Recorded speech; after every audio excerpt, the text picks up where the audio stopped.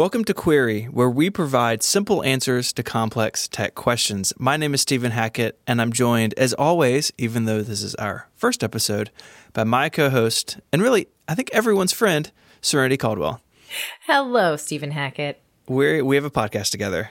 We do. This is a podcast where we answer questions that you submit. Please submit questions, because otherwise we have to invent questions, which is hilarious.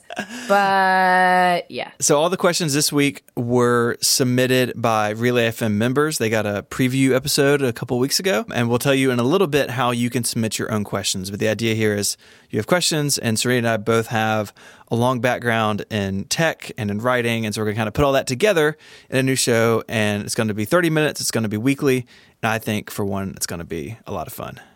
Going to be awesome. We're going to answer all your questions, and if we don't know your question, we're going to find out together. That's right. So we're going to start with Tyler. Tyler has won the award for the first query question. The first query. Query. Congratulations, Tyler. So Tyler asks, if you have a Wi-Fi only iPad connected to an iPhone hotspot, does the iPad treat the iPhone cellular connection, like does it treat it as cellular, or does it treat it as Wi-Fi? And I think behind this question is the conversation of iOS acts a certain way when you're just on LTE versus if it's on wireless, right? There's certain things that work and certain things that don't. And if your iPad is tethered to your phone, the iPad appears to be on Wi-Fi. I don't know about you, Ren, but I actually didn't know the answer to this, and so I got to go K-base diving, which is my favorite thing. Your secret hobby. Some people like to go spelunking. It's not even a secret. Stephen Hackett likes to go into the knowledge base on Apple.com. I knew some of this stuff, but why don't you tell us what the K-base has to say? Because I'm very curious. So what Apple says at the bottom, there's this page about tethering. We'll put it in the show notes. They have this little text at the bottom. It says certain apps and features that require a Wi-Fi connection might not work when using a personal hotspot. And the example they use, I think, is what is always on everyone's mind, that you may not be able to make an iCloud backup or upload photos to iCloud Photo Library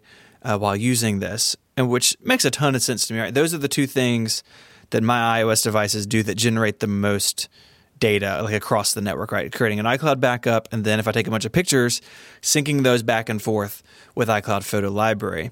So it seems like iOS, to a degree at least, is smart enough to know, even though I'm on a Wi-Fi connection, that Wi-Fi connection is really a hotspot. So don't treat it like it's, like my home internet, right? Treat it as if it's coming over the wire from LTE. Yeah, please don't accidentally let me make a 60 gigabyte iCloud Photo Library backup. Right.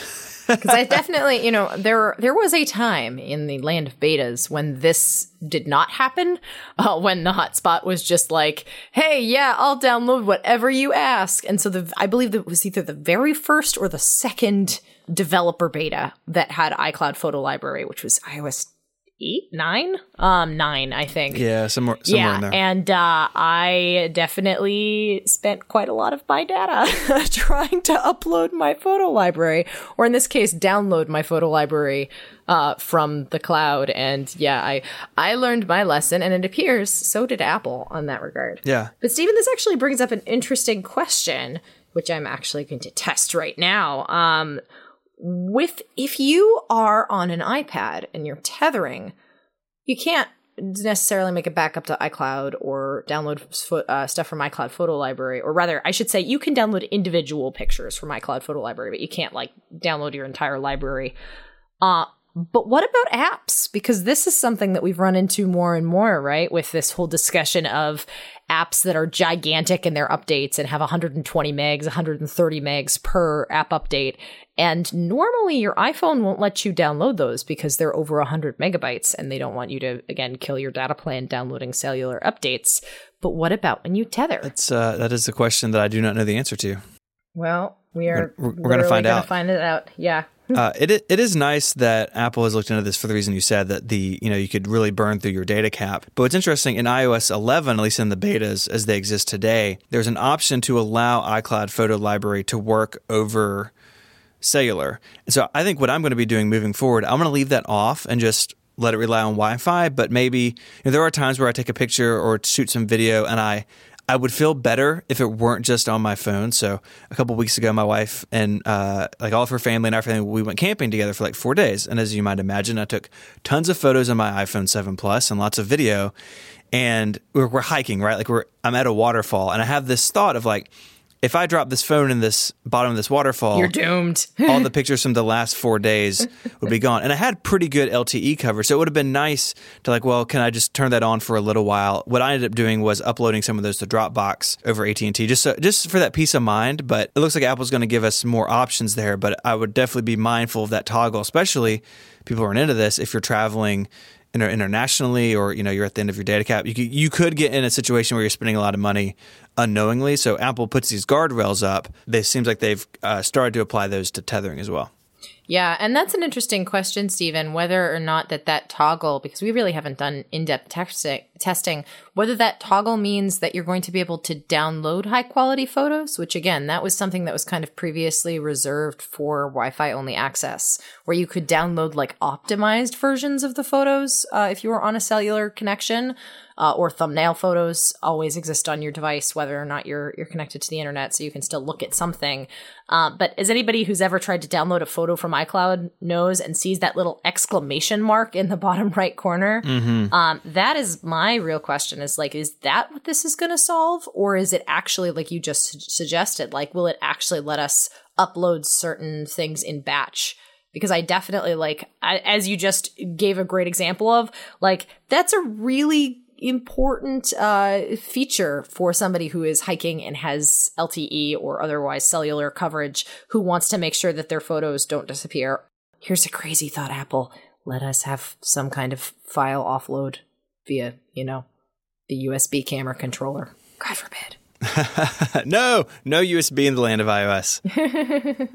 No mice. I'll give you no mice.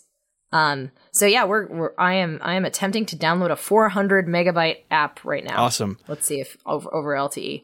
Kind of another angle into this conversation is the LTE iPad worth it? I don't know about you, but for me at least, the last several iPads I've purchased, including my new 10.5 inch, which is right here on my desk, I've opted for the LTE. Now, it is $130 more out of the gate, and that has always been the case.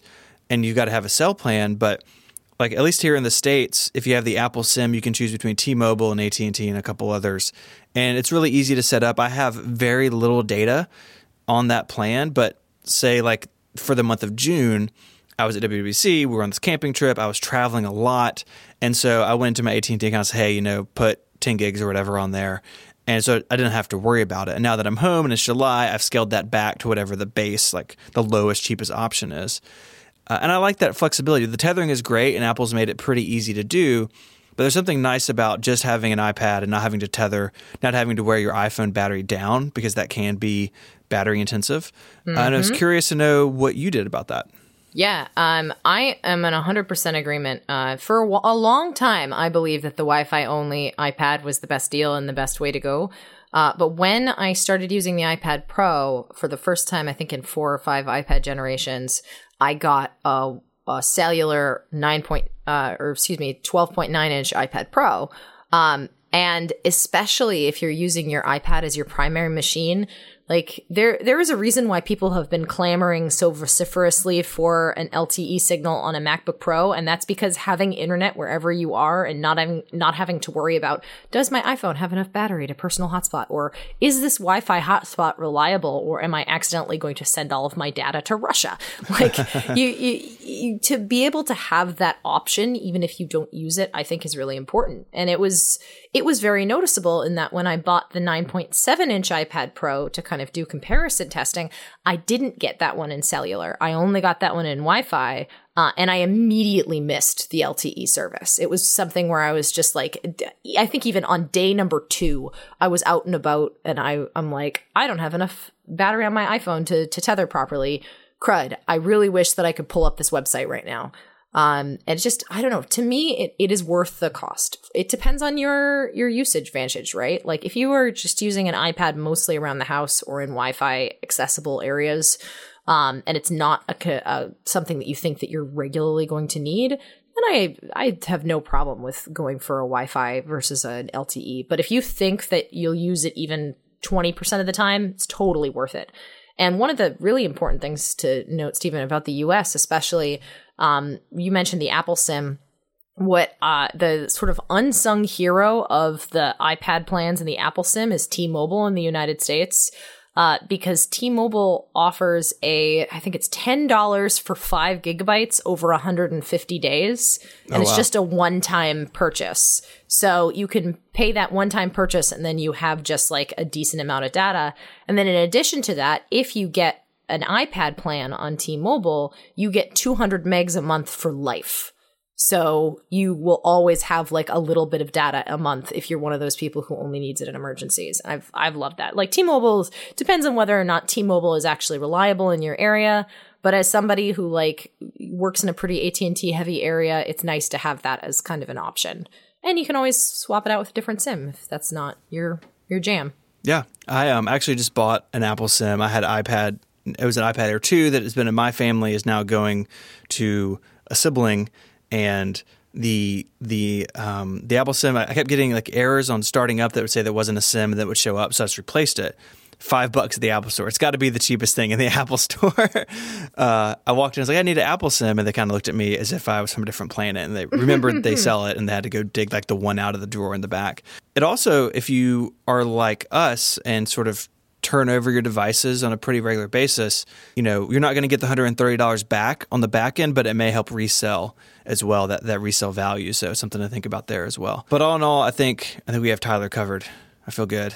Yeah, Tyler, I hope you feel good. Hopefully we've given you some things to think about, Tyler. So if you want to be awesome like Tyler and submit questions to us, you can do so on Twitter. All you have to do is use the hashtag AskQuery, and we will see it. We are using fancy internet technology to search that hashtag. It puts it in a spreadsheet. It's all very exciting. Of course, you can follow the show. We want you to follow the show. It is at Query Show on Twitter. So hashtag AskQuery and @QueryShow, and you'll be set. The iOS 11 public beta is out, and a whole bunch of people are now, and this is Serendi's verb in the document, inflicting their phones and tablets with Apple's newest features. We've had a bunch of people ask us our opinion of iOS 11 and kind of our top features that people should play with. So, oh man, so there's a lot of features in iOS 11 if you are brave enough to install the public beta on your phone. And there is a very real reason why I said inflicting, and that is because a beta is a beta, and you want to be very, don't install this on a device if you can't afford for that device to be buggy, and if you can't afford for your battery to go away. But say you're like, you either have a secondary iPhone or an iPod Touch or something, and you're just like, yeah, I want to try all the iOS 11 features. What features should I try? Well, if you have an iPad and you're installing iOS 11 on an iPad, I kind of feel like the new multitasking features and drag and drop are just no-brainers. Like that, I feel like a lot of people are installing the public beta specifically to try those features, because iPad multitasking really, really has gotten monumentally better, especially if you have an iPad with more than 2 gigs of RAM. So it's basically any of the 12.9-inch iPad Pros, the 10.5-inch iPad Pro. Sadly, the 9.7 is excluded from this, but even that does a fair amount of multitasking features. But they are great. They really do improve how fast you work with the iPad. It's just like the drag and drop features are crazy, even just for dragging and dropping apps into split view. Like, I think one of my favorite demos on that is going back to the home screen, tapping and holding on one app to get ready to drag it into split screen mode, tapping on your original app while holding the other one so that the original app blows up to full screen, and then dropping that original app pick, and then it immediately drops into a split or a slide over or a split view depending on where you drop it on the screen. Like, it's just a fun demo. It's a really useful way of working in multitasking environments on the iPad, and I'm glad that Apple kind of took the time to do it and do it right, because I really, really like it. One thing I'm enjoying is the improved Notes app. So Notes got a lot of love a couple of years ago and just continues to get better. And there are two things in iOS 11 that I really like. The first, if you have a pencil and you just tap the pencil on the lock screen, you get a note. And that note is sandboxed from everything else, so it doesn't have access to your other notes. The device is still locked, so if you hit the sleep wake button, it goes back to the lock screen. But it's a great way just to tap it and jot something down or type something in really quickly. That has been on other devices like the Samsung Galaxy Note, but bringing it to the iPad makes a ton of sense. And they've added document scanning to Notes. I actually used this today. I had to fill out some paperwork to send to an advertiser on Relay, and I just filled it out at my desk. They wanted it emailed, and I could have gotten my flatbed scanner out and plugged it into my iMac, but that's a lot of work. And so I just put it on my desk, and I held my iPad over it, and I didn't have to line it up or, like do the hover, right? Like you're hovering your device over the paper, trying to get it, right square. It saw the paper, it figured out where the edges were, and I think they're using ARKit for a lot of that detection, and then it straightened it out on its own. And it looks like I did it on the flatbed scanner. It did an incredible job. And there's lots of great scanning apps on the iOS App Store, and Notes is very simple, right? It doesn't do a lot of the stuff that those third-party apps can do. But for something just quick, where I need a PDF of this, I need to get it out the door, it really was awesome. So the Notes app continues to get better and better. Even in a year where the iPad got so much other attention, Notes still managed to get in the door. I think what excites me slightly more than Notes, only because it's a feature that I use all the time, and now it's much easier to do so, is Control Center got a lot of new widgets. And while I'm not completely 100% sold on the design right now, I love all of the functionality. And in specific, one widget that I'm just kind of like, how did they not do this before? This is amazing. Is they have taken the Apple TV remote app and they have made it an overlay in Control Center. So you just press and hold on an Apple TV remote icon basically, and you get the full interface to work with your Apple TV in lieu of trying to find the little, multi-touch remote that gets lost and disappears and no one knows where it is. I mean, we literally, it's been gone in our house for 2 months. We've only been using our phones. So maybe that's why I'm biased towards this, because I use the remote app every single day to control my Apple TV, and now to just have it quickly available in Control Center and not have to switch apps. If I'm AirPlaying something, I can instantly have controls rather than having to switch between YouTube and the remote app or YouTube and Sonos or something like that. I can just flick up and then press and hold, and then I have access to all the controls. So I think that's really cool. I'm super props to whatever part of the Control Center engineering team, maybe it was Springboard, I'm not really sure, who handled that, because seriously, tiny little feature I'm sure that 2% of the population wanted, but I am that 2%. I'm really happy about this. It's I think those engineers just lost their Apple TV remotes too. They're like, I don't know where it is. Yeah. I'll just put it in a Control Center. It might as well just be your phone. You use your phone for everything. Why make you pick up a different thing? Another feature I haven't gotten to use yet, because I just have the public beta on my iPad. I haven't put it on my phone yet, but I'm really excited about Do Not Disturb while driving. So this is using a bunch of techniques for your phone to figure out if it's in a car. So it's using some sensors. I believe if you connect to a Bluetooth, like a head unit like I do, it detects that. Accelerometer, all this stuff. It puts the pieces together that you're driving, and it will put your phone in Do Not Disturb mode if you opt in. I think the first time you get in the car and this happens, it gives you a notification of hey, do you want to turn this on?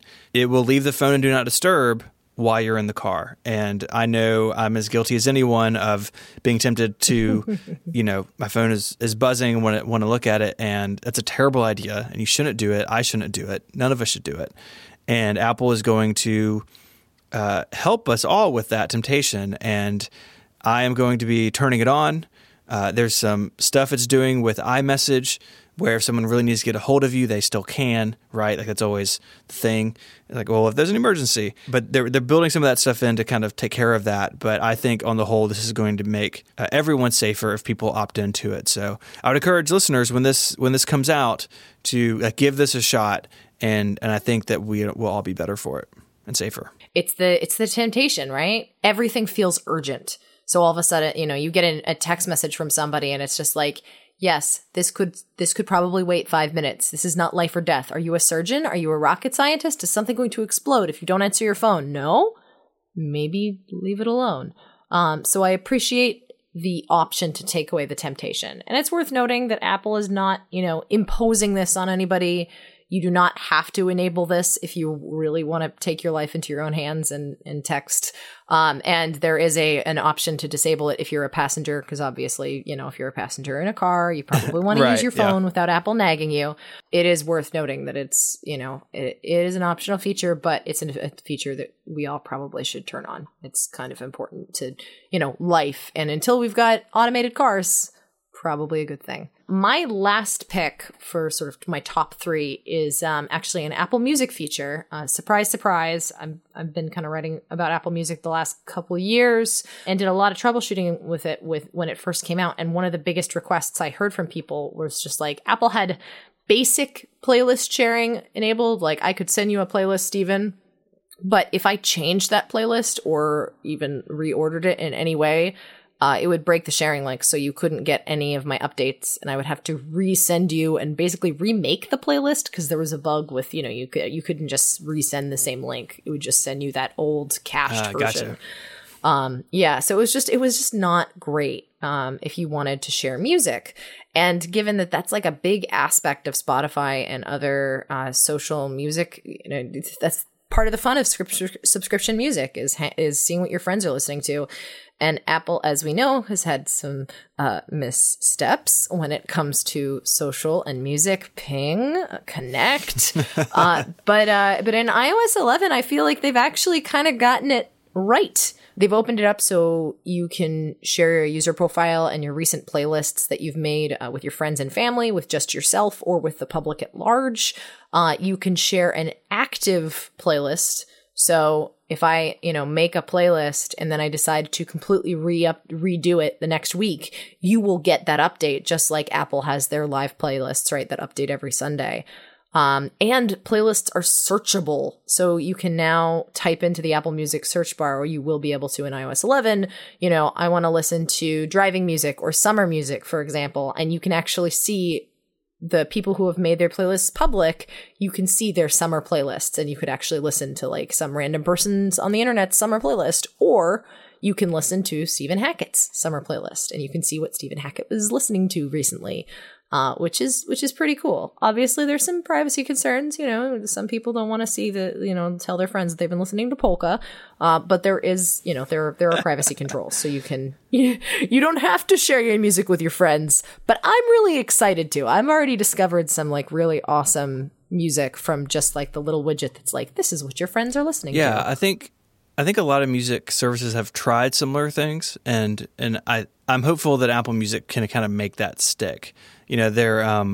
People have was it scrobbling? Was that what people called it? Is like oh yeah, all sorts of stuff, right? To keep up with that and to share it. And the best way I think to find music is to find people who are listening to it, right? Those recommendations are really important. And it's interesting that Apple's doing it that way as opposed to like Discover Weekly on Spotify, which is highly praised by people who like Spotify. Apple's kind of approaching it from a different angle, but I think people are really going to like it. And I think that it's going to be successful. I have hope that the third time is the charm when it comes to Apple Music and social networks. Rest in peace, Ping.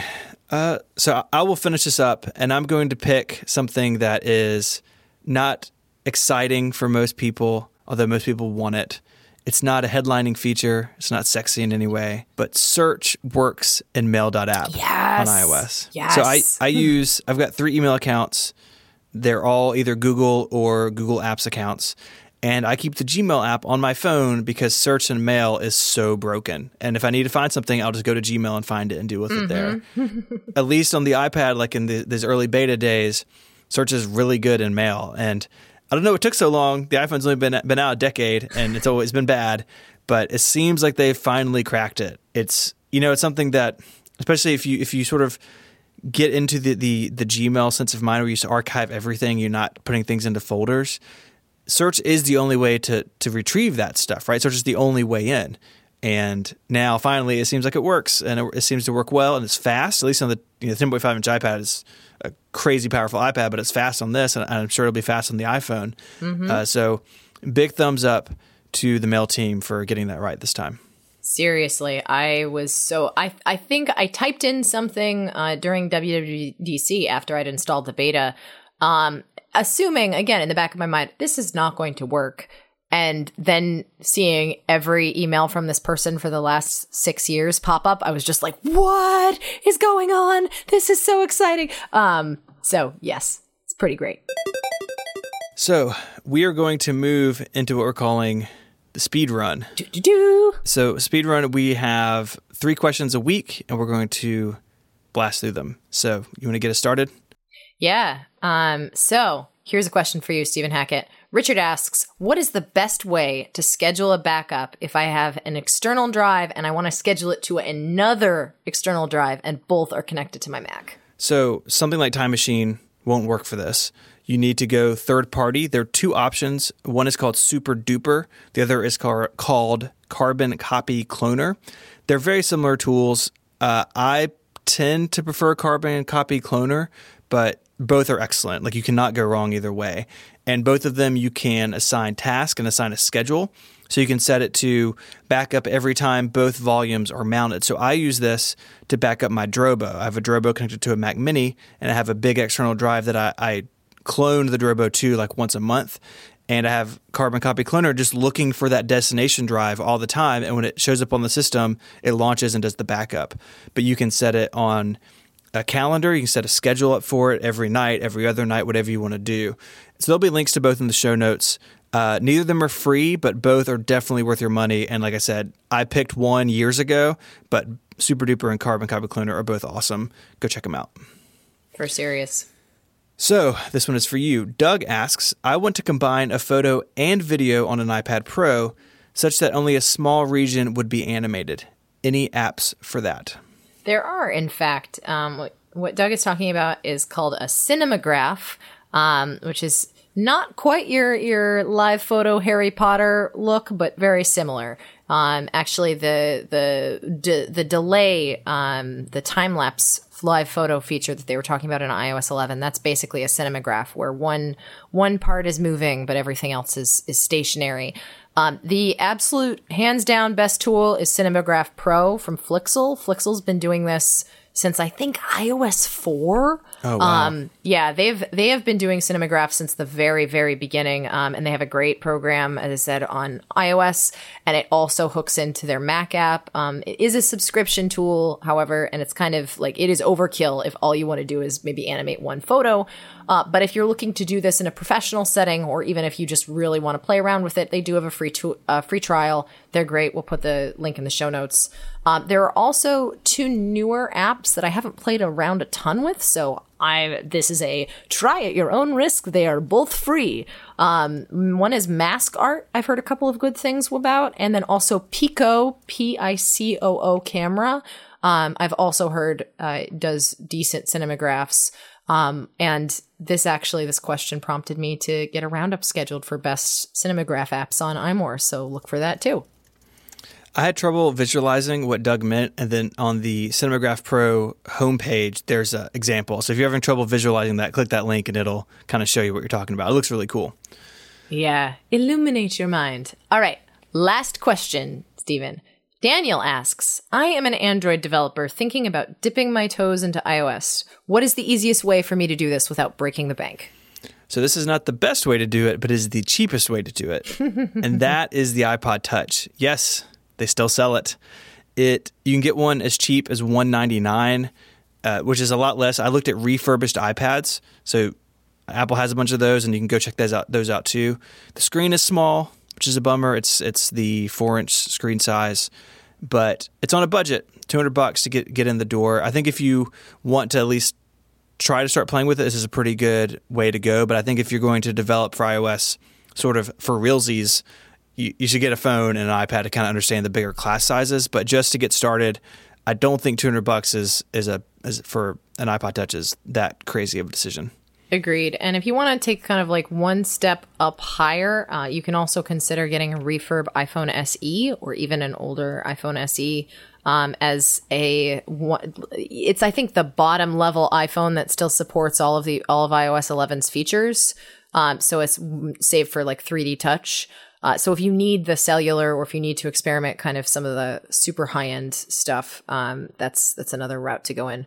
This is also assuming that you have a Mac. You do need a Mac to develop for iOS. There is no Android version of Xcode, or rather, no Windows version of Xcode or Linux version of Xcode. And Stephen, what would be your best Mac recommendation for someone who's like looking to develop for iOS? Maybe nothing too crazy, but like wants to get their foot in the door.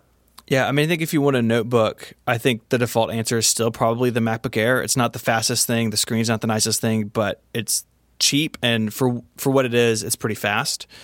I think if you want a desktop, though, you could spend, maybe a little bit more money and get a 21-inch iMac and kind of be set. The Mac Mini is even older than the MacBook Air. It's kind of hard for me to recommend the Mac Mini at this point, but yeah.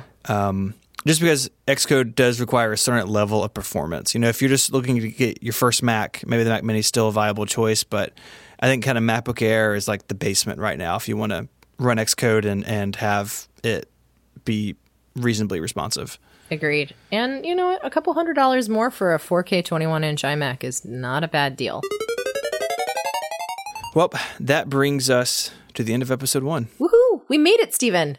We did. Like we said earlier, to submit questions, please tweet with the hashtag AskQuery, and we will see it. In the meantime, you can find Serenity on Twitter at Saturn, and find her writing, of course, at imore.com. I'm ISMH on Twitter and write 512pixels.net. Until our next set of questions, Serenity, say goodbye. Goodbye. Adios.